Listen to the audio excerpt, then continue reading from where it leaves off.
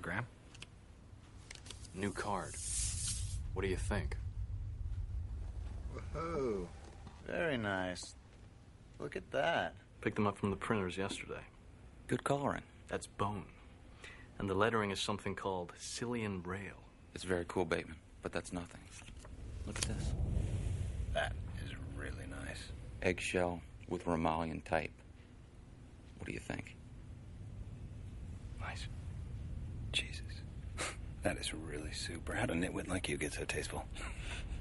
I can't believe that Bryce prefers Van Patten's card to mine. But wait. You ain't seen nothing yet. Raised lettering. Pale nimbus. White. Impressive. Very nice. Let's see Paul Allen's card.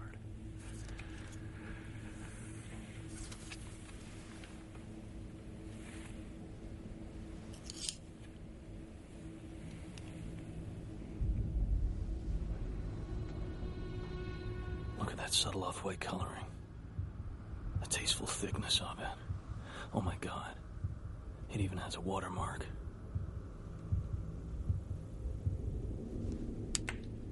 Something wrong? Patrick? You're sweating.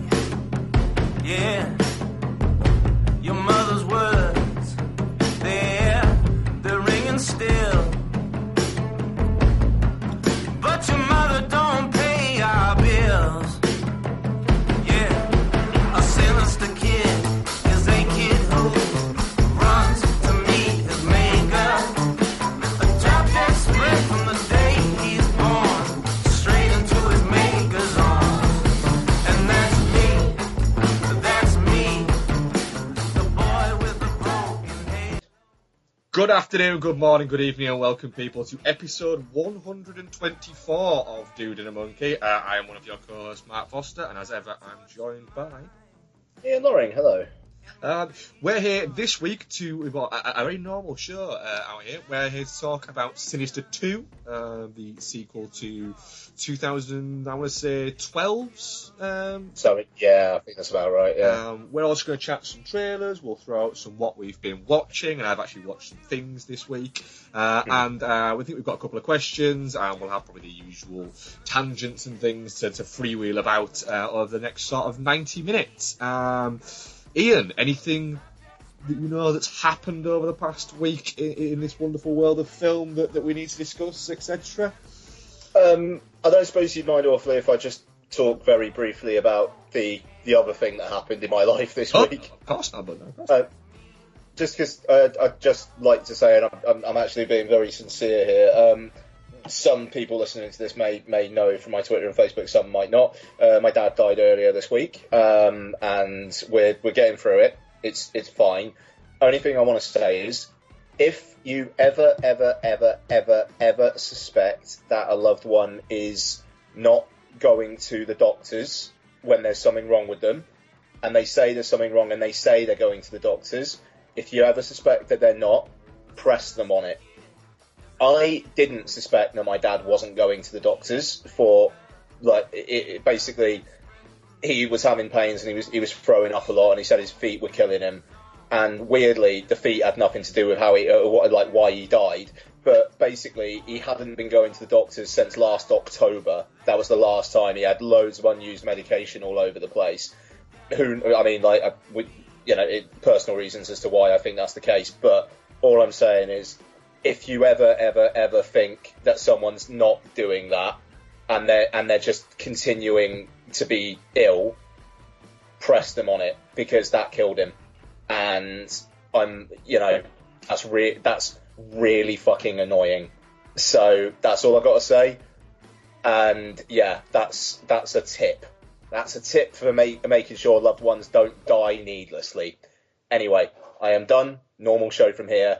Apologies for getting real. No apologies at all. I will absolutely second that 100% from having had a family member who did similar and could have not happened to. So yeah, don't worry about having an argument with somebody for the sake of that. Trust me, it's worth it. Straight up, it's not. I mean, it's worth having the argument. Absolutely. So. Anyway, film world. Film world again. Like I did say to you personally, I'm very sorry to hear what your dad, Ian. But we'll jump into trailers. What have you watched this week, trailers wise? Hello. Did anything happen in the film world? Because that was the question you originally asked me. I don't think it did. The thing is, at the moment, I have so little time to get on any kind of social media thing that if it looks like something's happening, be it sort of like a story that's breaking or anything like that, I quite simply at the moment just don't have time to go, I'll find out what that is, or I'll get involved in that. Because what I don't want to do is get half involved in a conversation and then not have time to tweet for about the next 7 hours. At the moment. Yeah. So, I mean, I literally am sort of starting work at 8 in the morning and then getting home at like 8:30, 9 o'clock pretty much every fucking night at the moment. Brutal. It's not been fun. My worst one was Friday. I started at 7:30 and I got home at about 12:30. And that wasn't 12:30 in the afternoon. Christ. That was 12:30 at night. I literally went from I used to have job number 1 to job number 2. I used to have like an hour between. I had maybe 3 minutes between. Bloody hell, man. Yeah, and it was a disastrous day, Friday. Yeah. Oh. I had a necessary disagreement with the customer, to which she did back down on it. But then the problem is the thing I had a disagreement with her about then came back. It didn't bite me in the arse, but then essentially a hearth had broken because she had down. I'm going to go a little bit off fucking bat here. A hearth. Yeah, go on. That we'd laid down shy of a year ago. She'd got damp, and the damp had got into the into the floorboards, and the floorboards had swelled, which had caused the concrete that you bed a hearth down into to move upwards, which had caused the hearth to snap upwards. So we were replacing it free of charge. We weren't charging her for replacing it. And she seemed to have a problem with this. And I basically said to her, look, I don't understand what your problem is. We're replacing it. We're replacing it free of charge. We're not charging for our time. The only 3 things this can be is that you've got subsidence in the property, there's damp in the property, or someone stood on it. Well, no one stood on it, so I'm not accusing you of standing on it. But what I'm saying is they're the 3 things that could happen. Yeah. So eventually I basically said, look, you've got 2 choices. Either we can replace this now, or we can leave and not replace it. It's up to you. But in a more stern voice, I said that because she was getting quite aggressive. So she agreed to, that what is it, replace it. So we took out the hearth and realised, we said, look, you've got damp. The thing is, you've only got damp here because it's constructional hearth, etc., and it's building things. So we said, what we're going to do is we're going to put a protective skin around it so that the damp won't get into it and it won't happen again, or it's very unlikely to happen again, which she was all fine about and all sorted about, and everything was going fine. And then we picked up the replacement hearth to put the replacement hearth in, and the company that had sent us the replacement hearth hadn't strengthened it properly along the back, and the fucker snapped. Oh, Christ alive. So it's like, oh, fuck. This is just the worst thing. This is the worst time. But to give an example, the company that I now own has been going for near 30 years, right? The snapped hearth we're replacing is the first hearth we have ever had that this has happened to, ever. Yeah. The hearth that we were putting in, that we're replacing it with, that snapped on us, that is only the second time we have ever had that happen. So that is how rare these things happen, and it happened to happen at that job. So we had to go get her to bring her in to tell her that it would be another week because we had to get another replacement hearth in. Oh, God, how'd she react to that? You know what? She was brilliant about it. Yeah? She came out and she just went, and we both of us just looked, just like, can't fucking believe this. And I just brought her out and said, look, nobody's more pissed off about this than me. Yeah. Yeah, I bet. She just looked at me and she just went, and she just put a hand on her mouth and just started smiling and she just went, oh, that's really unlucky, isn't it? She said, look, this is just one of those things, isn't it? I was like, oh, wow, good on her. I said, look, it really is. It really is just, I don't know what to say. She said, you've not had a lot of luck, have you? I was like, no, we've not today. So she was brilliant about it. But that was my Friday. So, and now tomorrow I've got an argument with the company who sent the hair because they're saying, oh, well, we're not going to replace it for free. And I've gone, yes, you fucking are. Yes, you are. Yeah, bloody right, man. But the good thing is, I know that when the delivery driver comes to drop off the replacement one that we're getting on Friday, because I've kept the broken one, as soon as he sees that, he's going to go, oh, what the fuck's that? So they'll replace it free of charge. They will do. They just didn't want to. The boss wasn't there to authorise it. So there's a little insight into my world. And my Thursday, I spent an hour and a half, quite literally, staring at a chimney breast and watching plaster dry. Even though you did make a very impressive hole the other day. Yes, that was my hole that I made. Yeah. Fucking right. I mean, I've got to say, there's a little WhatsApp group that me and Mark have with a couple of other guys, and Mark just sent us a picture out of the blue and just said something like, "I just made a hole," and it's just like, right. Genuinely, I was just like, "Good for you, Mark." I don't know how to respond to that. I just looked at it and thought, that's a massive hole I've just made. It was a big old hole. And then, 3 hours later, he sent us another picture saying, I just filled the hole. Yeah. I mean, it was a very, very impressive hole. Yeah. But, seriously, bud, I was just... What do I do with this? There are fewer things than going into someone's house, putting down a load of dust sheets, right? Getting out a demolition hammer, which a demolition hammer, for people who don't know what power tools are, is, the demolition drills that they have, that they work on the side of the roads. They're a slightly smaller version of that you hold in your hands. You essentially pretty badass. Jam it into a wall, and it is one of those things where you have to push on it for it to work, and then you just keep pushing until things fall. That's it. And that's what I was doing for about an hour and a half on Thursday morning, was putting a big 36-inch square hole into someone's chimney breast. Yeah, and people fucking pay me for this shit. Trailers, go on, what have you watched this week? Oh, man, what a start. Right, okay, what have I watched this week? God, dearie me. Right, okay, so The Scout's Guide to the Zombie Apocalypse, which is the film along with Paranormal Activity Ghost Dimension, which is... Paramount did that deal with the exhibitors in the US where they could just release it on VOD 3 weeks after it drops down to a certain amount of screens. And I've got a feeling that's going to be the only thing that this film is notable for. But it looks harmless enough. It looks like quite good fun. I'll certainly watch it. But yeah, that's about all I've got to say about that. New trailer for The Martian, which does seem to pretty much give you most of the story beats. The only... did you watch this one? I did, yeah. Literally, it just feels like the main beats of the story, apart from the last 10 minutes, are all completely laid out here. I look at it and just go, I can't work out what you are doing to make me watch this movie. There seems to be no excitement about it. It seems to be people are saying, oh, here's a new Ridley Scott movie, The Martian. It's coming out. And that's it. There's no buzz about it at all, really. It's weird.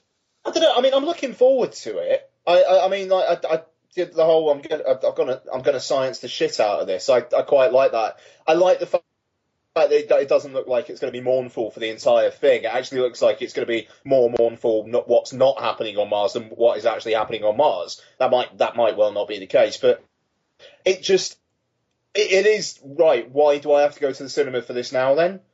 And I mean, obviously I will, and like I say, I am looking forward to it, and hopefully it's Ridley Scott doing sci-fi and not completely ballsing it up like he did last time. But yeah, just. I don't know. It's just one of those trailers that it just feels like it's just made for like mass market. I've got to lay everything out on the table for you kind of way. And I mean, you compare that to. Did you see the trailer for The Witch? No, I haven't. No. Which just looks so interesting, and it feels like they've just set it up. It seems to be about this girl who doesn't really know she's a witch, but everything she touches in this like New England farm seems to turn to shit. So everybody start accusing her of being a witch, and then that's basically it. And then there's just images, and it's like, okay, brilliant. You know, it's kind of vague, but it gives you a real idea about the tone. It's what a trailer should do. You look at The Martian, it's like, right, this happened. This person's in it. This person's in it. This person's in it. Hey, dum-dum, have a biscuit. You want to see this, don't you? I'm hoping the film treats its audience with less contempt than this trailer does. Yeah. But speaking of treating an audience with contempt, Victor Frankenstein. Oh, you mean Van Helsing too? My God, man. My God. It could be another Abraham Lincoln Vampire Hunter where I am so against the trailer and end up guiltily enjoying the shit out of it. Highly plausible. Yeah, I mean, the thing is, James McAvoy and Daniel Radcliffe, there's got to be something there that they were brought to. There's got to be. Yeah, because let's face it, Radcliffe has been very vociferous in basically saying, you know, I quite simply don't need money, so I'm only going to make films that interest me. Which is, you know, fair enough. The guy's made a shit ton of money out of Harry Potter. Yeah, so it looks awful. It looks so bad. Did you see the trailer? Yes. Yeah. I mean, what did you think? I thought it looked like Van Helsing. Yeah. I just. And that isn't a fucking compliment. Van Helsing's a terrible movie. Or like I, Frankenstein or something. I mean, yeah. Like, you know, just like a completely redundant. I mean, actually, to be fair, I, Frankenstein probably had more purpose than this. This looks like it's just another telling of Frankenstein. At least I, Frankenstein took it and went batshit with it. I mean, emphasis on shit, but at least it was batshit. Yeah, but like I say, you know, it failed in what it tried to do, but at least it fucking tried to do something. Whereas this is literally like somebody sat there and was watching the Guy Ritchie Sherlock Holmes and went, ooh, could yeah. something else? What could we do it with? We'll do it with Dracula. No, Dracula seems like it's kind of been done. Oh, Dracula was done. You know, Dracula Untold's already being made. We've got to think of something else, Yeah. You know. Frankenstein, we'll do it like that, and there can be like this crazy little fucking duo that do it, where we have the eccentric Victor Frankenstein, and you know he's more everyman sidekick in Egon. We'll do it like that. But, I mean, sorry, go on. I watched it and I thought, you know, that sounds like it could be quite interesting. Watch it and went, it's one of those. All right, how disappointing. Sean Levy was originally going to direct it. Oh well, I think that. Yeah, I think that kind of says everything. But I mean, the cast is all right. You got Daniel Radcliffe, James McAvoy, Jessica Brown Finn, who was in Downton Abbey, but was also in A Winter's Tale, and which I. You know, a bit of a guilty pleasure, that one for me.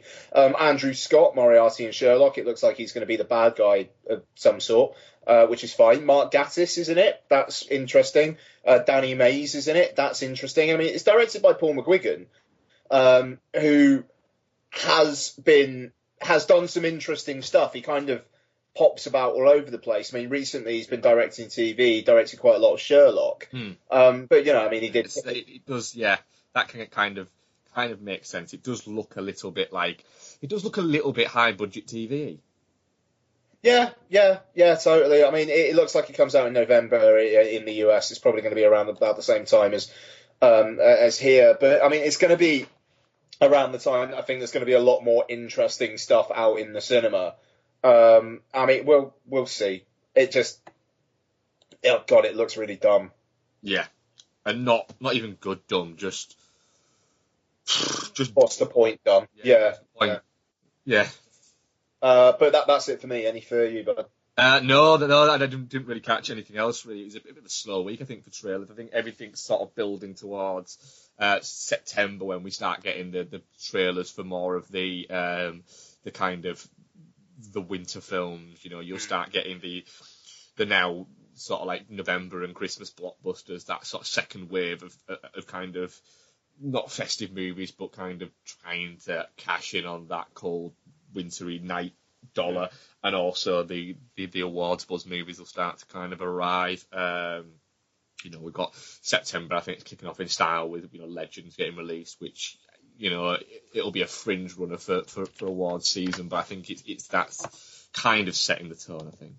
Oh no, totally. Yeah. I mean, actually, let's have a look at what September's actually got.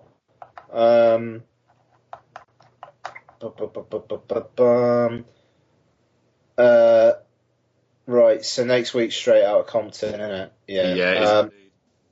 Yeah. Okay, and then right, Friday the 4th, American Ultra, Dope, Me and Earl and the Dying Girl, that Owen Wilson action film No Escape, Transporter Refueled. But I mean, in terms of Oscar, I mean, Me and Earl and the Dying Girl was a bit of a hit out of Sundance, I think, and yeah.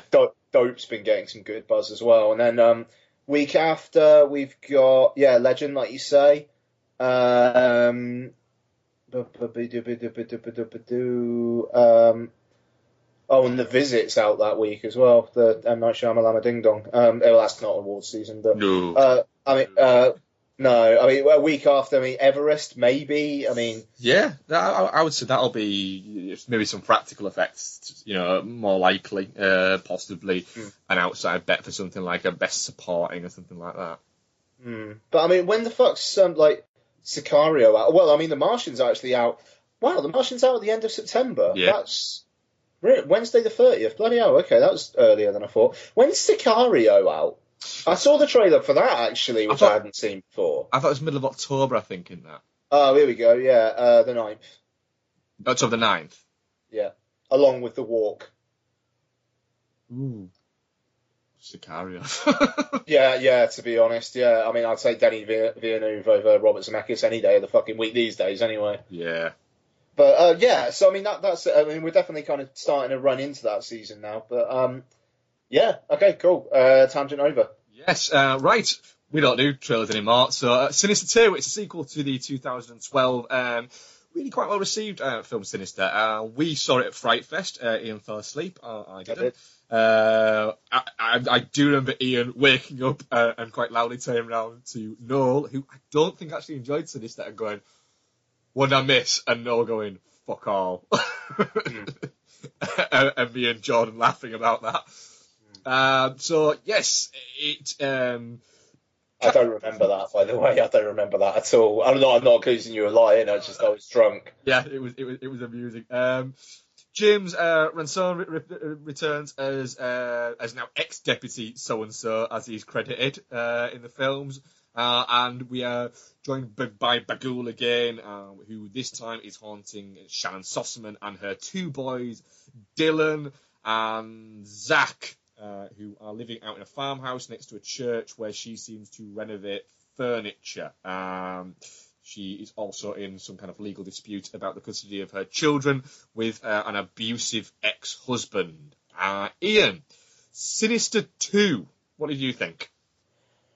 So I literally finished watching Sinister and immediately got in the car to drive to the cinema. I was pushing it for time like a motherfucker today. So I don't think it's as good a film as Sinister. I haven't seen Sinister since, well, I barely saw it at Fright Fest. I mean, it was basically a first time watch, if I'm honest. And I quite like Sinister. I think Ethan Hawke is actually pretty committed in it. He's pretty good. And I like the fact that it completely trips you up in terms of like what's actually going on. Like the film barely focuses on the kids whatsoever, and then it turns out that it basically the entire time Bagul's been essentially like taking his daughter, and if he actually paid more attention to his daughter, maybe he would have been able to work that out, but instead he's kind of obsessed first with his career and then with solving the mystery. I quite like that, and I like his interactions with his wife and whatnot, and his relationship with with Deputy So-and-so is solid as well. Sinister 2 basically feels like a direct-to-video spin-off of Sinister. It feels like it should be Sinister 4. Yeah. But I like that it's not a straight retread. It focuses on the kids way more, which kind of makes sense considering that there's no surprise here that it gets the kids. I think that's actually the tagline of the film. He gets the kids or something like that. And I don't know. It introduces some stuff which is a bit what the fuck, like the ham radio stuff. I'm not too sure of, and I don't think they make as much as they should of the abusive ex-husband like subplot. Like suddenly they go back to him, and then everything's kind of okay again. Yeah. Ish. Especially when you got that sojourn with Deputy So-and-so starting a relationship with her. It feels muddled, and it kind of feels like they just wrote it in a couple of weeks and spunked it out, which is kind of is the Blumhouse production line. But more often than not, I tend to like the Blumhouse films that I've watched. This is a 3 out of 5 for me. I didn't hate watching it, but I certainly don't think it justifies a cinema trip. But I'm intrigued, Bob. What do you think? Yeah, I really quite like Sinister. I think it's one of the, in a plethora of terrible modern horror movies we get, it's a solid effort. It's enjoyable. It's freaky, like you say. It plays with you quite a lot. Sinister 2 does a lot less of that. I think there's far too much imagery of what is quite simply called within the film the boogeyman. He's in there far too much, which means when he does turn up, you go, oh, he's there again, rather than going, huh, like you're supposed to. There's no... And it's... Go on. Sorry. And I was just going to say, and it's all that kind of stuff is in really obvious, like the camera shifts one way, and when it shifts back, he's there, or like Deputy So-and-so's got his laptop on, and when he shuts it down, it's there, or the kids are there. It's really, really obvious staging for scares. Exactly, and it's not a scary film at all. It's not without, however, it's quite simply not without its charms at points. James Ransone is really quite an entertaining character to be around. He's kind of bumbling everyman who actually kind of has his shit together but doesn't really seem to know how he has his shit together. Works quite well. Shannon Sossamon, who is an actress who I was quite glad disappeared, to be honest, because I'm just not a fan of her. Was quite good, don't quite understand why she tried to put on a southern accent, didn't really need it. But muddled would be the exact word I would use to describe this movie. It almost feels like Robert Cargill and Scott Derrickson kind of went, should we write a Sinister 2? Yeah, they want us to write it. All right. Should we watch Sinister again, just to kind of get an idea of, of what was our mythology and everything in that? Yeah, I can remember most of it. It'll be all right. And they just did that. The subplot of the abusive dad, ex-husband, didn't need it at all. Just something else that was there that didn't really need to be there. He was once. I mean, we are all spoilers all the time. Once that happens and they go off with him, there's a period of about 10 minutes where the film descends into being a 1.5, 2-star film where it is so bad because it gets cartoonish almost, and not good cartoony. Oh, like when he's like picking up the mashed potato and shoving it in his kid's face, and someone's like screaming at him. Yeah, that shit's not good. It's awful. And then there's a bit where I was like, seriously, are they really fucking running through a cornfield? What what magical fucking horror trope are we gonna have next? Oh, stuff flying around a room and we can't see who's throwing it. Brilliant, yes. Oh, I'll tell you what as well.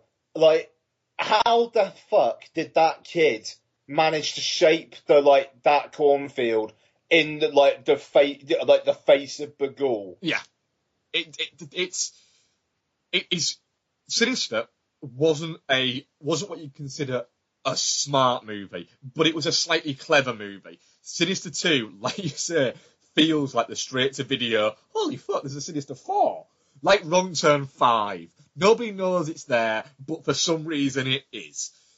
And that's kind of what happens with Sinister 2. It feels like, quite simply, it's gone, do you know what, we don't have to be clever because we've already got an audience that's going to arrive, so we don't have to do anything to entice them in because they're already going to come anyway. And there was just moments like that where it's like,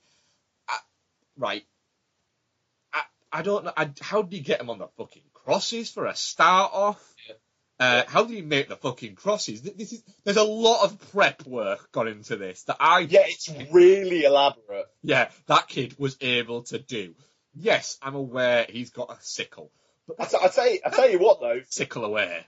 Oh man, I mean, I tell you what though, right? He wanted to make the best one yet. Yeah. The amount of bloody preparation that went into that, fair play. Yeah, it probably would have been. It would have been. But that was a day. You know, fucking hell. That kid could have had a fucking career. That was some fucking Spielberg using a fucking Super 8 to shoot his family fucking kind of shit. You know, it's a shame that Bagul got that kid because he could have made a really good horror film in the years to come. Yeah. I mean, I liked, even though it was a little bit. Well, what was the point of the stuff in the middle then, where like they're trying to get the one kid and then the other kid's trying to get in on it, and they're like, no. Yeah, it was. And then that kid up, wasn't it, just to get him to the point of where he was so angry that he could commit murder. Do you know what? But all right, problem solved. That's fine. So they were just doing that all along.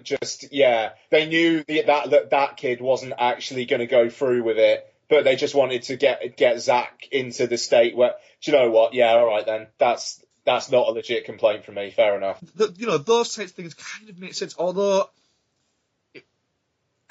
it just. So many beats for it just felt a little bit like they were going, oh, we're going to go here with this. There was a lot of time spent on that church to essentially just show us the set of where one of these videos was shot.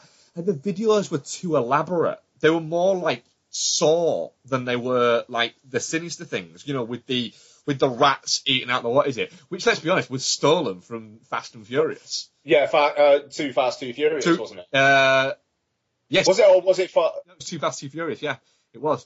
That's exactly what I thought. I was just like, well, yeah, this kid's watched the Fast and Furious films, hasn't he? It's like, just looking fair enough. You know, he got inspiration from that. That's fair enough. But it was too much of this movie. And it was like, I was thinking, do you know what? The kid probably isn't just fucking doesn't want to watch them because he's scared. He's just bored of you fucking showing off and doing your fucking, look, watch my movie next. It's the best. It's like, the fucking last kid said that. Seriously. I know. I mean, I kind of want another spin-off Sinister film where it's those kids just trying to one-up themselves with like which one can have like the most crazy, elaborate Super 8 death reel. Yes, Super 8 death reel. Sinister 3, Super 8 death reel. Yeah, totally. But I mean, it's just there's stuff in the first one that's like really interesting. Where at first Ethan Hawke's watching the films and like you don't see Bagul there, and it's just like the more he watches it, it's like the more he's kind of drawn in, you know, and the more effect it has on him, like the more whiskey he drinks and stuff like that, and then you start seeing Bagul, and I suppose with the sequel, it's just like we know what the setup is, so we just got to have this situation, but. I don't know, it would have been nice to have that kind of like the creeping unease like the first one does before it goes all out instead of just the every 10 minutes you see another Super 8 video and, you know, every 10 minutes you see Bagul at some point. Like you said, there's way too much of him. And I thought that was interesting. I will say though, I did like how harsh it was towards that Zach kid. The fact that he actually gets taken off by Bagul in the end, and also the fact that Deputy So and So hits him with a car. Yeah, that was amazing. I was just like, do you know what? A lot of films would pull their punches. They'd have him get out of the car and start pleading with him. Deputy So and So is just like, nah, gotta stop this. Yeah. Boom! It just rams him with the car. The thing is, it's quite amusing the fact that the kid literally just gets up and shakes his head and then starts picking up the camera again. It's like, he's fucking determined. Yeah, no, absolutely. And I got to say as well, though, like, the whole kind of thing where, like, the key was to just to destroy the Super 8 camera. And then the kid's like, there's got to be another one here somewhere. Yeah. And then that's the end of it. Like, they just didn't have a spare. It is a little bit like, right, how are we going to end this? I'll just do that. Because you kind of go in, something else has got to happen here. Something else is going to happen, clearly, because they can't just end it. It's just that. All right. Because I tell you what, like, the last scene with Deputy So-and-so in the hotel room, I was kind of, like, waiting for something to happen. Yeah. And then you had the jump scare at the end, and then the credits started, and I genuinely then was like, "What? Is there not like another just 5 minutes or so? Like, that's just what we're doing? Oh, okay then." And I just left the cinema, just like, yeah, right, okay, bye. Yeah, she's just like, "What? Really? Is that it? Is that all you're gonna do?" Yeah. But I mean, you know, Deputy So-and-so, I quite enjoy him. He's like a more with it Randy from the Scream series, and he even kind of looks a little bit like David Arquette. And you know, I did like some of the camera work at times, and I don't know, I still think that the Super 8 films, you're right, they are over the top. I do think they still have an impact, and I like the series obsession with Super 8 film. You know, that very much I think is a Robert Cargill kind of thing, and judging from his podcast I was talking about last week, and I had a perfectly decent time watching it. I think it's kind of paced better than the first one. It feels like it's 90 minutes straight up.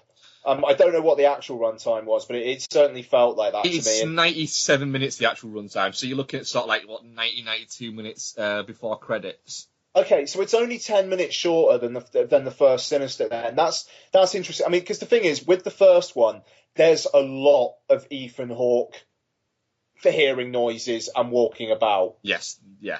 You know... The first Sinister is quite simple. It is 10-15 minutes too long. Whereas, like I said, this pacing, that baggy 10 minutes towards the end aside, pacing-wise, it zips along quite nicely. And, like you say, it is a bit sort of formulaic, but you don't... I never at any point was actually bored. There was a few points where I went, this is a bit shit. But there was no point where I went, oh, come on, just fucking end. Yeah, no. I mean, it's not like one of most films at Fright Fest where you are a little bit like, right, let's just get the last 15 minutes over with so I can have a pint. Yes, that's it. But then again, you know, I may have been if I was watching it at Fright Fest. But yeah, it's a fair point. Yeah, I mean, I might have been as well. But I don't know. It felt paced well enough, and I actually thought the kids were all right as well. Decent. I thought. The kid who played Marlo, was it or Milo? Yeah, Milo. Oh, the main ghost kid. He was a little bit amateur dramatics. Yeah. It was a little bit like, you know that episode of The Simpsons where that kid gets really angry because Ralph Wiggum gets the lead part in the school play. Oh yeah. He was a little bit like that kid. Yeah, that's a good comparison. I mean, there was one of the other kids as well. Just like his only stage direction seemed to be do a creepy smile. This is my video. Yeah. That was interesting. I liked it though. I mean, do you know what? Touching cloth. I'm 2.5. Touching cloth. It's 2.75 for me, I'd say. Yeah, I think I'm nailed down 2.5. There was enough in it to maybe be it would be a Netflix watch. It's going to be on Netflix within about the next year or so, I'd say, and that will be absolutely fine at that point. Yeah, Sinister 3 probably will happen, but probably will just go straight to VOD. I'm amazed that this actually managed to get a cinema release, really, because it's a VOD budget. How much was it? I think 10 million. Yeah, that's Blumhouse for you. Yeah, it doesn't look like a $10 million movie. There's more than $10 million worth of look to it. So, it'll do enough that they'll make a Sinister 3, but not enough that they'll make a Sinister 3 and release it in a cinema. Yeah, I mean, it's not like Insidious Chapter 2, where that actually did really, really well, and so it warranted Insidious Chapter 3 being in the cinema, but then Insidious Chapter 3 hasn't done as well, so if they do a Chapter 4, then that would go straight to VOD. I mean, this is one of those films that if it was released in like 2 years' time, it would just go to VOD. Yeah. These films will be VOD films within the next few years. They won't get cinema releases at all, and that's fine. That's fine. I'd rather watch shit at home anyway. So the thing is, I went to see this with Becky. We're the only people in the screening as well. Yeah, there was me and two people. Yeah. Two other people. Which, I went today, and it was a fucking bakingly warm day here today. So, and I went at 20 to 12, so I can't really blame people. But I don't feel aggrieved to have paid sort of like a tenner to watch it, but I would have felt a lot less aggrieved to have paid a $5 to watch it at home, let's say. What did Bex think of it? Similar. She said it was enjoyable enough, but she really liked the first one. She said, but it's not a patch on Sinister. Yeah, fair play. Yeah, I mean, I'd give the first one a 3.5. I'd give this one a 2.5. There you go. I could agree with those. So it's not shit, but it's touching cloth for me. Yeah, totally. And, I mean, it kind of gets a half star just for Deputy So-and-so hitting that kid with the car. Yeah. Like, that was almost the stand-up and applaud moment for me. I could absolutely agree with you on that, yeah, without question. Because it comes out of fucking nowhere. I love it. It's just like, it's the thing that you would do. Yep. Like, that kid's doing it, that kid's filming it, you got to stop that kid, ram him with your car. It's just, yeah. Yep. I can't undersell the oh yes moment in my head when I saw that. Just because that kid's a little prick as well. He's a little prick. Yeah, it, like you say, it is a punch the air moment. You go, oh, nice. Yeah. In fact, that was my exact reaction in the cinema. Yeah. Yes. So the best moment in that film is a man hitting a child with a car. Yeah. Oh, by the way, we don't mean a toy car or anything like that. No, man. It's an actual car. Yeah, it's quite a bulky car as well. Like, it should have done more damage than it did. It did, yeah, because he hit going fucking slow. Yes. Ian, go on then. Open us up with one of your what you have been watching. Oh, dearie me, it's good. So I actually had a fairly busy week for what I watched, considering. Didn't watch anything on Wednesday or Thursday just because I got the call on Wednesday about Dad. So, but I watched a few things. I watched Wildcard, the Jason Statham one that I believe you talked about a little while ago. No, I didn't watch it. Noel talked about it. Oh, was it Noel? Okay. Have you seen it? I've not seen it yet, no. Oh, shit, okay. Okay, I mean, it's good fun, actually. It's probably the best, Statham-led film in quite some time. Oh. So, I mean, I believe it's a remake of a film from the 70s, and the screenplay's written by William Goldman, which is kind of crazy, and directed by Simon West, so there's a double act. And basically, it's Jason Statham plays a character called Nick Wilde, and he's kind of like an ex-gambling addict who's now it's never really defined what he is. He's kind of a private investigator, but he's also, at the start of the film, he kind of basically helps a guy get a girl by basically conning her. But then also Michael Angarano's in it, and he plays this sheltered multimillionaire who wants to learn to be brave. and so he takes lessons from Nick Wilde. But there's also an ex of Nick's or something who is beaten up by Milo Ventimiglia and his bodyguards. And I think she's raped. Yeah, well, she has a gun inserted in her, which is nice. No, it's not.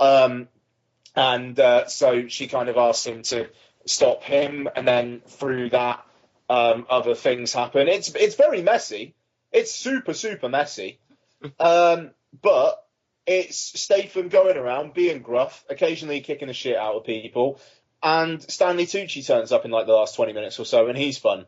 And Milo Ventimiglia is a very good shit heel. I can imagine that, actually. I can imagine him playing quite a good douchebag. Yeah, he does douche very well here. And yeah, I mean, it's empty calories, absolutely. Kind of feels like it's trying to say more than it actually is. It's just super, super watchable. It looks nice. It's quite a good little soundtrack. These Statham action scenes, there's only a couple of major ones, but they're both pretty solid. But it's just hanging around with Jason Statham, really. Which is always a nice thing to do. Yeah, totally. Which is always fun. So recommend that. I'll do one that I know we've both seen, and I think we should probably get some discussion out of this as well. On UK Netflix now, Hyena, which is written and directed by Gerard Johnson, I think the gentleman's name is. Yeah. And basically stars people you've seen in Ben Wheatley films, essentially.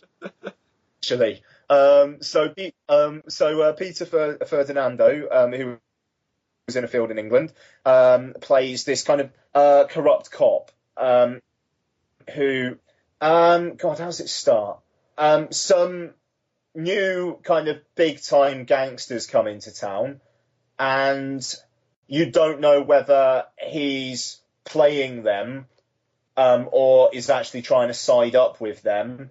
But you've got a kind of an ex-friend of his, played by Stephen Graham, coming in and kind of drafting him into this unit to try and actually stop those guys, while his ex-team, which includes Neil Maskell of Ben Wheatley Films fame, or film fame, he was the leading kill list, they're kind of feeling put out by the fact that he basically drops them to go and work on this other team, and it's kind of like how they get along. And it kind of goes from there, basically, would you say? Yeah, pretty much, yeah. It's not, I wouldn't say it breaks kind of fucking new ground. It treads ground that we've all seen before, but, there's nothing wrong with doing something that's essentially already been done, but doing it really, really well. Mm-hmm. Mm-hmm. Yeah, I mean, basically, I described it on Twitter as if Ben Wheatley got a bunch of his mates together, watched some Michael Mann and The Long Good Friday, and then went out and shot a film. Yeah, it is very much kind of like that. I've really liked 1.5 Ben Wheatley films, is what I would say. And I think I liked this better than any of the Ben Wheatley films that I've watched. But I mean, it's got that kind of like quite lo-fi, kind of handheldy thing where it's very much using the score to conjure atmosphere. The score is very, very good. Yeah. I mean, the score is fantastic. Yeah. And I mean, like even the title card at the start, where it's kind of like the kind of lightning, like neon blue hyena, and then like the copyright logo with the year under it, and yeah, things like that. It's just like as soon as I saw that, I was like, yep. Yeah, it starts very. I mean, essentially, what they've done is they've kind of gone a little bit like somebody. They say with the Michael Mann and stuff like that, but also it's got elements of things like kind of like Training Day and Street Kings thrown in there as well. But instead of setting it in the US. It's set in London, so you've got that idea of it being, you've got these Eastern European gangsters just fucking turning up and doing crazy shit, and he's got to prove that Peter Ferrandino has got to prove that he's the guy they need to get on fucking side, and he's very good in it. He's trying to manage playing for both sides whilst also being, the badass to the bad guys, while also still being a good cop. He frequently says, I'm a good cop, and he's frequently referred to as being a good cop, despite the fact that he's a bent cop. Yeah, I mean, that's the thing that's interesting about it. It does genuinely feel like he's going to take, like, whoever it is he's working with, whichever criminal it is he's working with, he's going to take them down at some point, because he knows they're wrong, but he's just like, when in Rome, essentially, seems to be his kind of credo.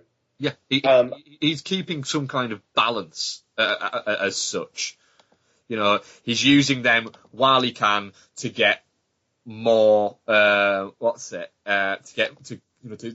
essentially saying, look, I'll look after you if you feed me information. The odd bust, I'll keep, your competitors off your back and everything like that. And what it'll do is it'll do that and that and that until the point of where it's not worth it for him to do that anymore, and then he'll take them down and he'll move on to the fucking next ones. Which actually happens within the movie. Yeah, no, absolutely. But I mean, like, and the whole thing kind of starts changing for him with that girl, and that whole kind of thing. And it's almost like he's seeing firsthand what exactly what the effects are, I suppose. Where like it was almost like he wasn't quite. It was almost I don't know, like a coroner or something, like not seeing the bodies as people, just seeing them as a job to do. And it was almost like he was doing that until he met that girl. And so, I mean, it kind of goes on, and the pressure kind of increases on him. And then it just ends with this ambiguous ending where I was just like, yeah, that's absolutely fine. And to be honest, I could have done with the camera, with the shot holding for longer. Even though that, just to see what was really going on in the mind. I don't want to say too much. Yeah. But, I really, really like that ending. And I like that there are genuine, like, there's quite a few different interpretations you could have of what's going to happen after. Yeah. I mean, you weren't so big on it. No, the thing was, I didn't know what to think at the end of it. And the thing is, as I mentioned to you after watching it, was I think that I'm going to watch it again and see if I've missed something. And I haven't watched it again because I thought, no, I want to sit on it. Because it wasn't that I didn't like it. It's just that I didn't know what to make of it at the time. And so I thought, right, I'm going to sit on it and see how it sits with me in a couple of days and see if I've had a formulated opinion about it, whether or not it worked for me or it didn't work for me, or whether or not I go, I need to watch it again. After a couple of days, I decided, you know what, I don't need to watch it again. I actually really, really quite like the ending. The fact that, yes, there are a number of things. And I'm going to say, we're going to go spoiler now, because the only way I can stop explaining it is... couple of minutes, yeah. Is that we're seeing his story. The film is his story throughout. It is all about him and how things affect him.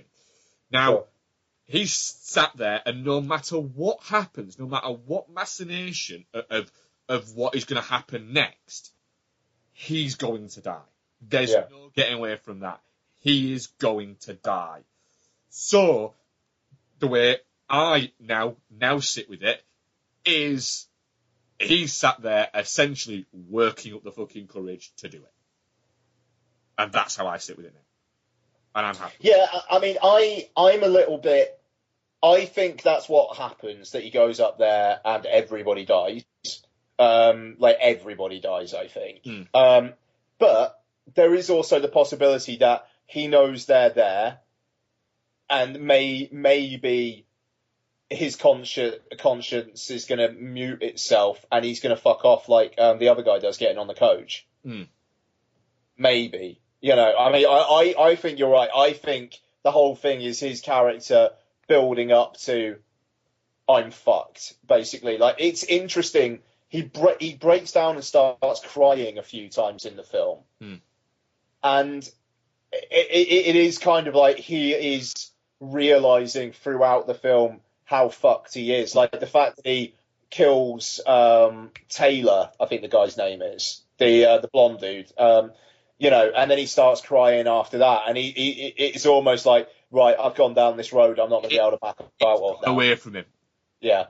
You know, once he's always had control of the situation, and then these two guys have arrived, and he can't have control of the situation anymore, and he's constantly trying to grab control of it again, but he knows that essentially he's had this fucking firework thrown into his world, and he can't throw it out of the fucking window before it goes off. Yeah, that's exactly it. Yeah, so it was. Yeah, it's a really, really, really good film. Yeah, I mean, I've been it'd been kind of bubbling away under the surface for me for a while, where every now and then I'd heard people talk about it, but it's one of those films that it just seems to be, it just didn't get much theatrical notice, and Metrodome, the distributors, were just like, okay, let's just stick it up on VOD and then stick it up on Netflix quickly. Yeah. You know, it's one of those films that unfortunately doesn't really get the time of day on the big screen anymore. And while I personally like that because it means I get to see it a lot easier, it is a shame because it does feel like a film that should be seen more and should be talked about more.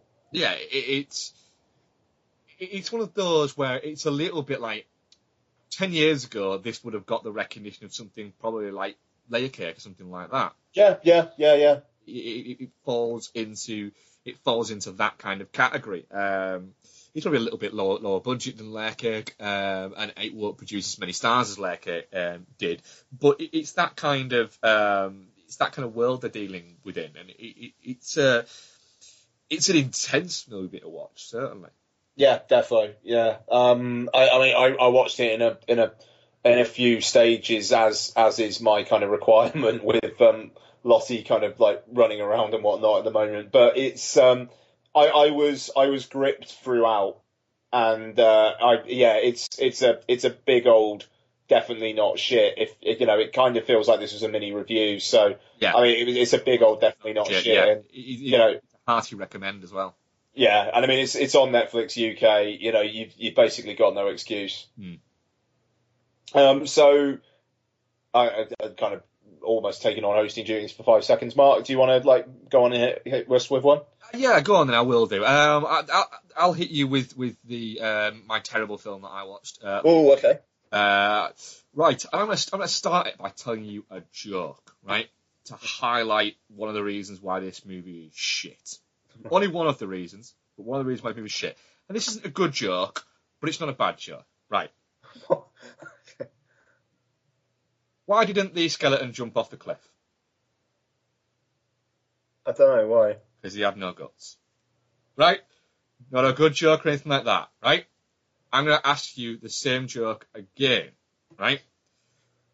Why didn't the skeleton, he was white, by the way, but he used to be black when he was alive, and he died of natural causes. He had 2 kids. One of his kids was called Ted, and the other one was called Lance. Lance got married to a black lady, and Ted was gay, and he liked basketball, and he liked eating sandwiches. And when he went to the coffee shop, right, he'd order like something that wasn't on the menu. So why didn't he jump off a cliff? Is this a soliloquy, or are you done? I'm done, right? Now, okay. But the answer is, by the way, the answer is it's because he had no guts. Because when he was a kid, my point is, right? I'm intrigued what your point is. You can't fucking tell a joke, right, in a certain amount of time, then it ain't fucking funny. Comedy should be a maximum of 100 minutes. If you are making a comedy film, oh shit, I know where this is going. Both fucking 2 hours long, it is not fucking funny. Because it shouldn't fucking take you 2 hours to tell one fucking joke. And let's be honest, Trainwreck is one fucking joke that never at any fucking point is fucking funny. Seriously. Yeah, I quite like What that the fuck have people seen in this movie? It's about a terrible person who is terrible and horrible to everybody, with the exception of her dad, who's a terrible person. And then at some point she starts crying and going, oh, everybody hates me because I'm so terrible. Yes, that's exactly why everybody hates you. Because you're terrible. Don't fucking start crying and expecting fucking sympathy for being terrible. Trainwreck. What the fuck? Right? Another thing. Judd Apatow, right? Now, what happens in comedic films, I'm guessing Judd Apatow has directed many very successful comedy films for some fucking reason, right? But when you have two comedians, what they will do is they will do take after take of essentially a joke, and they will put across different sort of throwbacks to that and different versions of that joke, right? Now, the reason why has always been in comedy is you will do 6-7 versions of it and you will take the funniest one, right? Judd Apatow just goes, they're all funny, let's leave them all in. No! Pick the fucking funniest one, or at maximum, the fucking funniest two. Don't just leave them all in, because that's how you end up with a 2-hour movie that isn't fucking funny. Seriously, Trainwreck drove me insane for 2 hours, because I had to watch it so I could talk about it, so I could say how much I hated it, but it was killing me watching it. It is so horrible.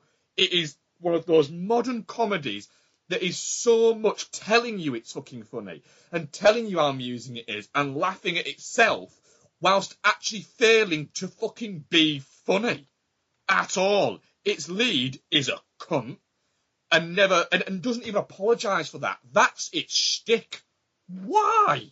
It's horrible. I cannot fathom a person who thinks that this is a great movie.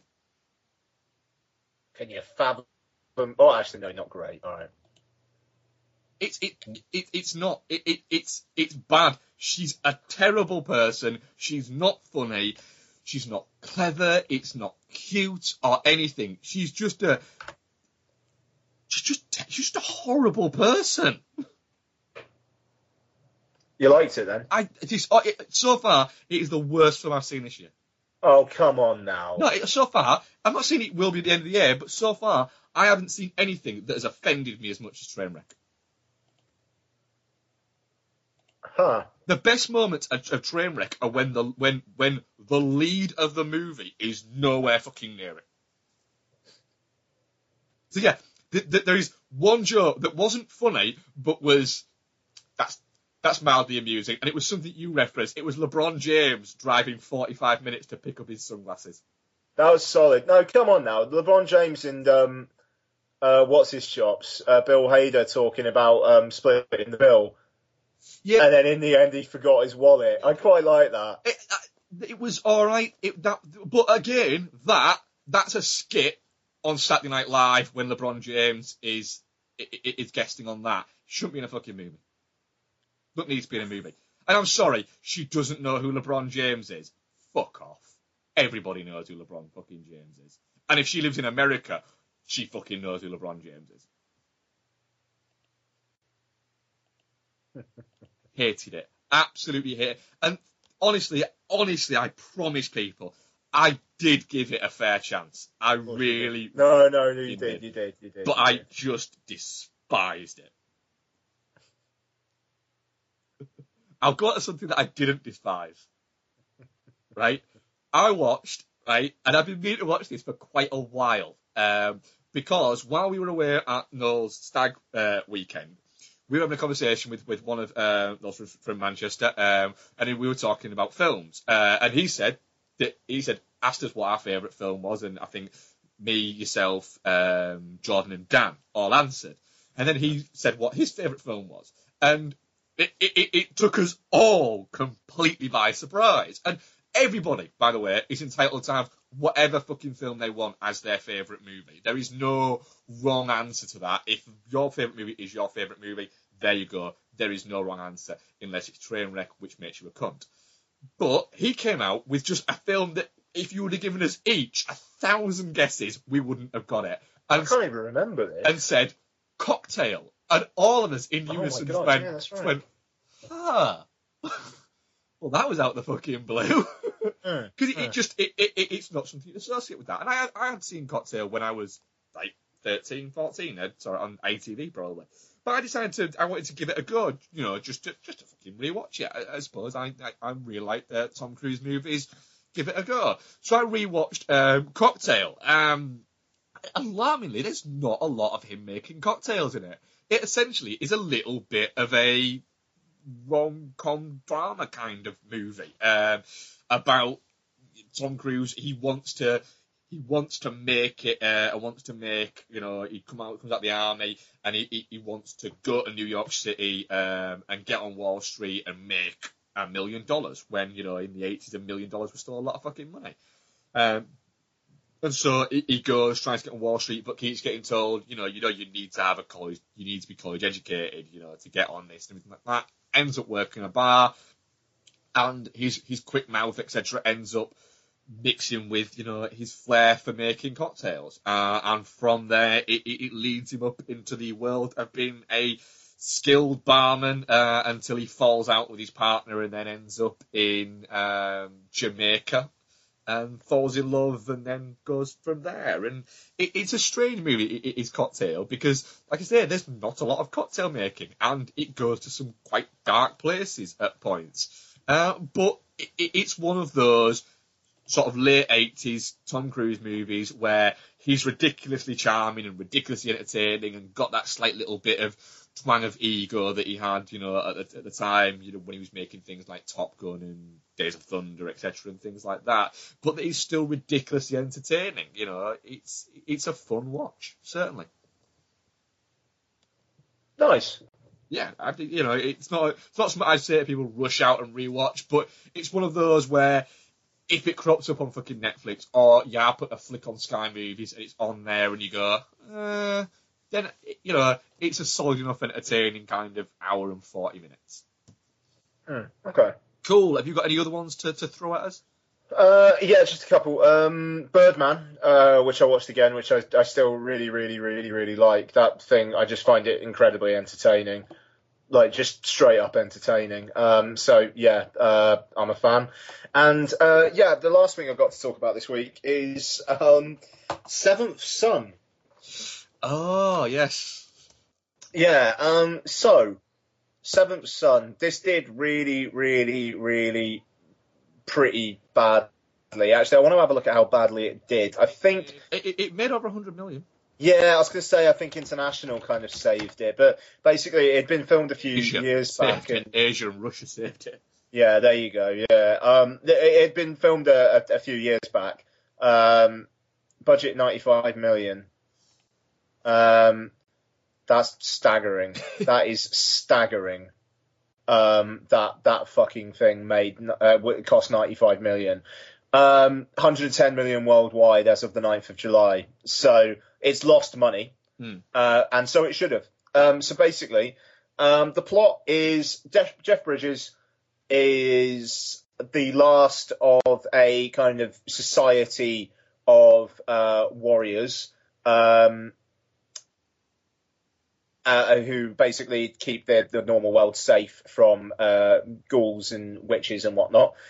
His apprentice dies when a witch played by Julianne Moore breaks out of a kind of a prison that Jeff Bridges had made for her because the blood moon is nigh, so she gets power. And Jeff Bridges has to get another apprentice who has to be the seventh son of a seventh son for some reason. And that apprentice, I believe, is played by Charisma Vacuum Ben Barnes. Basically, Charisma Vacuum Ben Barnes and Can Only Understand Every Third Word Jeff Bridges have a bit of a will they be friends, won't they be friends kind of relationship, while Ben Barnes occasionally runs into Alicia Vikander in what is probably one day going to be an embarrassing before she was big role for Alicia Vikander. She plays the daughter of a witch who is sent by Julianne Moore to basically sabotage the relationship. But what do you know, she kind of falls for Ben Barnes anyway. Every 20 minutes or so, there's a bit of a fight. Julianne Moore pops up every now and then and acts witchy. And Jeff Bridges mumbles. And that's about it for an hour and 45 minutes.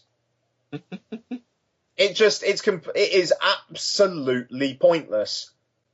I have no idea what was really going on. I was paying attention, but you just genuinely can't understand half of what Jeff Bridges is saying. He's got a fair bit of exposition to spout in this film. The ending is just the lamest fucking thing. The way, spoiler alert, they dispatch Julianne Moore, it's just like, really? That's it? Really? Wow. And it absolute bobbins. It will very likely be in my bottom 5 of the end of the year, let alone bottom 10. Why? Why did anybody do this? Is it one of those? Why have you made me watch this? Why does this exist? It's Jeff Bridges and Julianne Moore. Interesting cast in a kind of a fantasy film. That should be interesting. The problem is Bridges seemed to go through that phase after he won the Academy Award for the movie. Crazy Award for, which I can't remember. Crazy Heart. Crazy Heart, yeah, of course it was, yeah. After he won that, where he just seemed to mumble in movies. Where he seemed to be, he had The Men Who Stare at Goats, mumbled pretty much through that. R.I.P.D. mumbled through that. This mumbled through it. You could argue that he mumbled a lot through True Grit. It just seemed to be a thing that he decided to do after Crazy Heart. It was like, I've won the Oscar now, I'll just get baked and just through films. Yeah, I mean, pretty much, man, to be fair. I mean, he just mumbles and takes the piss out of Ben Barnes loads, and then just kind of has fights with CG things every now and then that's basically it. Have you seen R.I.P.D.? Yeah. I mean, he's mumbly through that as well, and and he fights CGI things and takes the piss out of Ryan Reynolds. Yeah. To be fair, it's pretty much the same. Yeah, and he's the kind of the old hand at it who's training up the newer guy. It's R.I.P.D. with dragons. It does look a little bit like that, except No, there's not even dragons in it. Like fucking, I don't know, big snakes. Yeah, except like you say, at least Ryan Reynolds is a charismatic screen presence, and Ben Barnes is not. Ben Barnes is bobbins. I mean, he's horrible in this. Why is he? Why is he? Is what I would say. Yeah, he is. He is one of those. It's just an absolute waste of time for an hour and 45 minutes. I mean, I'm not angry at it. It was just rubbish. It's a terrible place to be, actually. Yeah, I mean, that's it. Like, it's just what was the point? What are these people doing here? You've spent $95 million on Sound and Fury signifying nothing. It's Sound and Fury signifying nothing, the film. Subtitle, Jeff Bridges mumbles. Yeah, it doesn't surprise me.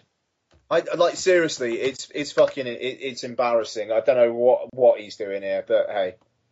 Yeah, I've got a couple more. Yeah, go on, bud. Rewatched the Raid last night because Becky loves the Raid, to be honest. So she wanted to rewatch it again. No, the Raid's fine. It's the Raid 2 that's fucking shite. Well, not shite, but it's rubbish. I agree with you on It's overlong and kind of bleh. The problem is with the Raid sequel, which I still actually really quite like. The problem is the Raid sequel is its best moments are when it's an action movie, but it's not. It's trying to be a crime thriller. That is the issue with the Raid, and the fact that it's half an hour too long. But the Raid Redemption, I hate it when people call it Redemption, but the Raid it still maintains as being a fucking great action movie. The fight choreography in it is still staggering to watch, even now after watching it numerous times. It is still a really, really good film. I really, really enjoyed it. I also rewatched Mad Max Fury Road, which I still enjoyed a lot on the second watch. Still my favourite movies of the year. The idea that it might not have looked quite as impressive on a small screen as it did on the bigger screen, it still looks fucking great, to be honest. It ticks along at a nice pace. It's great that we've got a big budget movie that manages to clock in at under 2 hours long. And I'm still amazed that the movie ever got fucking made, to be honest. Yep.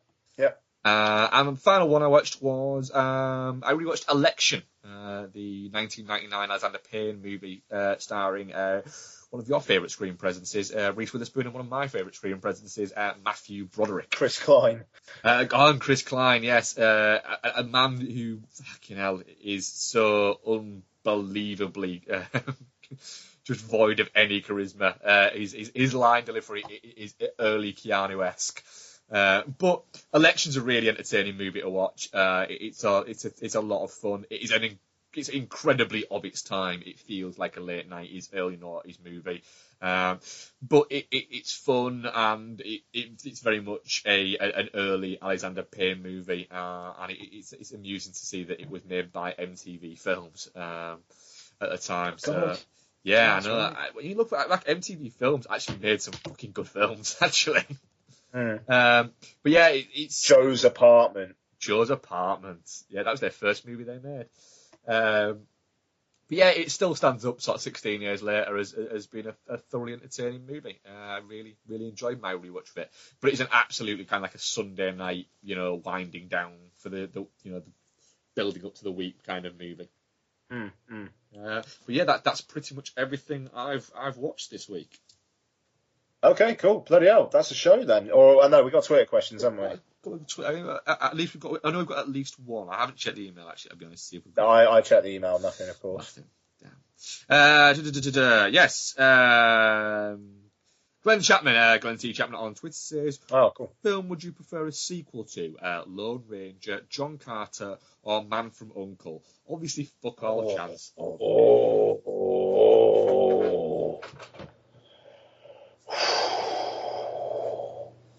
John Carter. I'd like to see a sequel to all of them, but I'm going to say John Carter just because I want to... The thing I like about John Carter is the fact that, yes, it sets up a sequel in a universe, but it doesn't necessarily need it. It's not beholden to it. But I want to see... I would like to see more stories in that world. I'd like to see more stories in the world of the other two films as well, but not as much as John Carter, personally.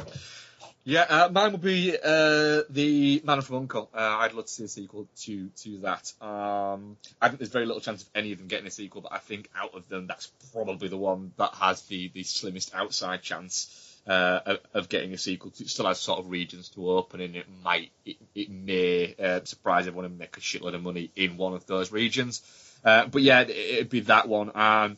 I enjoyed The Lone Ranger, but I don't need to have a revisit of those characters, to be honest. And John Carter, I enjoyed it when I watched it the first time. I did try and rewatch it. Because I really did quite enjoy John Carter. I did try and rewatch it about 6 months ago and got about half an hour into it and just went, do you know what? I don't need to watch this again. I've already watched it once, and I wasn't enjoying my rewatch. So I might rewatch it again in a couple of years' time and go, do you know what? Yeah, really like it now again. But I've very little interest in personally returning to that world. Whereas The Man from U.N.C.L.E., I would happily spend another 2 hours with those three characters. If it was directed by the same people, if it was made by those folks there. I'd be less inclined if it was by somebody else. I like the world that those actors and those filmmakers created within that. I thought it was a very innovative, like we said on last week's show, it was a very innovative way to go about what they went about. And the more I think about it, the more that movie elevates up. I'm very much looking forward to a rewatch of that. Fair play. Yeah. So yeah, I'm actually trying to convince Becky to come and see it as well, actually, because she really was like me, didn't really like the trailer or anything like that, and then was really kind of like, when I said it's brilliant, she was like, really? Is it there? I was like, no, it really, really is brilliant. So I'm trying to convince her to come and watch it, but I'm not sure I'm winning that battle. But we've got Noah Isabel next week. She's going away on holiday with her cousin. So oh, nice. Yeah, so she's going to Newcastle, Edinburgh, Bridlington, and Leeds Fest. Jesus Christ. Yeah, so yeah, they're bouncing around. So I've got 3 nights. Well, I've kind of got 3 nights. I'm actually on surveys every fucking night next week. Oh, bloody hell. Yeah, well, it's actually Monday night. It's Monday Night Football. So anyway, that was episode 124. A shorter than usual episode, but I think we packed a fucking lot in there, to be honest. Yeah, no, I think we did all right, man. It doesn't feel like it was any shorter than it usually would be. I think we've covered the films quite well, and we talked about more films than often we can do. I think the fact that our trailer talk was a little bit limited than it normally is, because fuck all come out on trailers. We can't talk about stuff if it ain't there. Next week, Ian, what are we covering next week in surprise? Oh, yeah, straight out of Compton. Yes, please. Yeah, really, really, really looking forward to this one. I know Noel will be joining us for that. So the show might come out a little bit later because Noel is away at a wedding, so we're having to record. He'll be able to watch it, I think, until like Tuesday. So if it's a little bit late, we've kind of apologised in a way of going, sorry it's late, but it is fucking free. So. I don't, yeah, fucking deal with it. Yeah, you know, with the way that we're getting these fucking shows out, it'll probably arrive around about the fucking same time as it would do. Yeah, it probably will be, in fairness. Yeah, it'll be me editing it, so I'd say that's probably going to be the case, actually. Yeah, so straight out of Compton next week's show. Very, very much looking forward to that. I'll be honest, straight out of Compton, I'm very much looking forward to watching it, but I'm also a little bit like, why couldn't it even release like the week after? Why couldn't it release this week in America? And then The Man from U.N.C.L.E. would have got a chance to have made money, so he could have got a sequel. Yeah, fucking right. It's a good point. That's how much of a fucking Yui I have done on The Man from U.N.C.L.E. So, no, agreed. Yeah, so very much looking forward to that movie. I will literally be listening to nothing but NWA for the entire fucking week leading up to it. Right, guys, thank you very much for listening, and we shall speak to you next week. I'm off to take a shit. Nice. Bye. Bye.